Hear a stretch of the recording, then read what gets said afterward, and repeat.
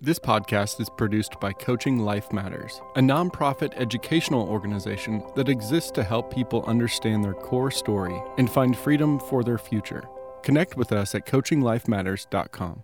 This is my prayer in response to Psalm 25. No one whose hope is in you will ever be put to shame. Show me your ways, dear Father. I'm lost without you. Guide me in your truth. Teach me. I come alone to meet you. I want to feel your presence. Give me a pure heart. I decide to die. You've never abandoned me. Your friendship is all I need. I am desperate to live authentically in your presence and in the world. I remember my sins of old, my ignorance and selfishness. Your kindness and forgiveness draws me near to you. Instruct me in the way to go. All of your ways are faithful. Your covenant promises are what secures me. Help me reverence your name. Protect me from the evil ones. My heart is broken by your love. I draw near to you. I ask you to confide in me. I choose to hunger for you.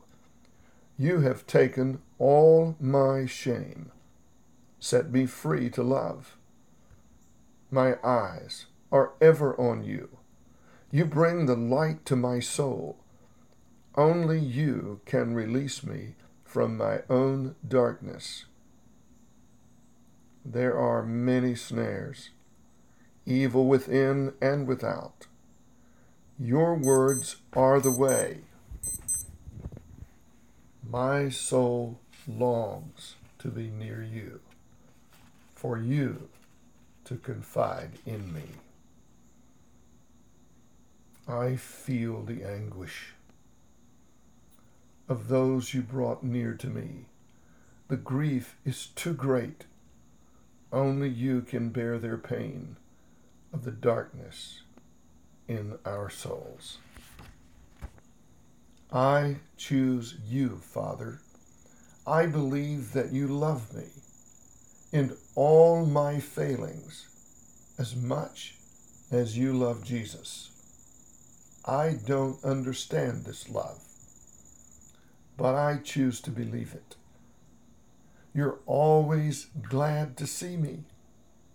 I'll draw my life from your smile, my eyes fixed on you. May integrity and honesty protect me. I will place my hope in you. There is no other who can take all my shame and who so freely loves me. May God be with you today. You have a loving Father, and so do I. All the best. This is Terry Sanford Smith. You've been listening to Your Life Matters, a podcast produced by Coaching Life Matters. Stay connected at coachinglifematters.com.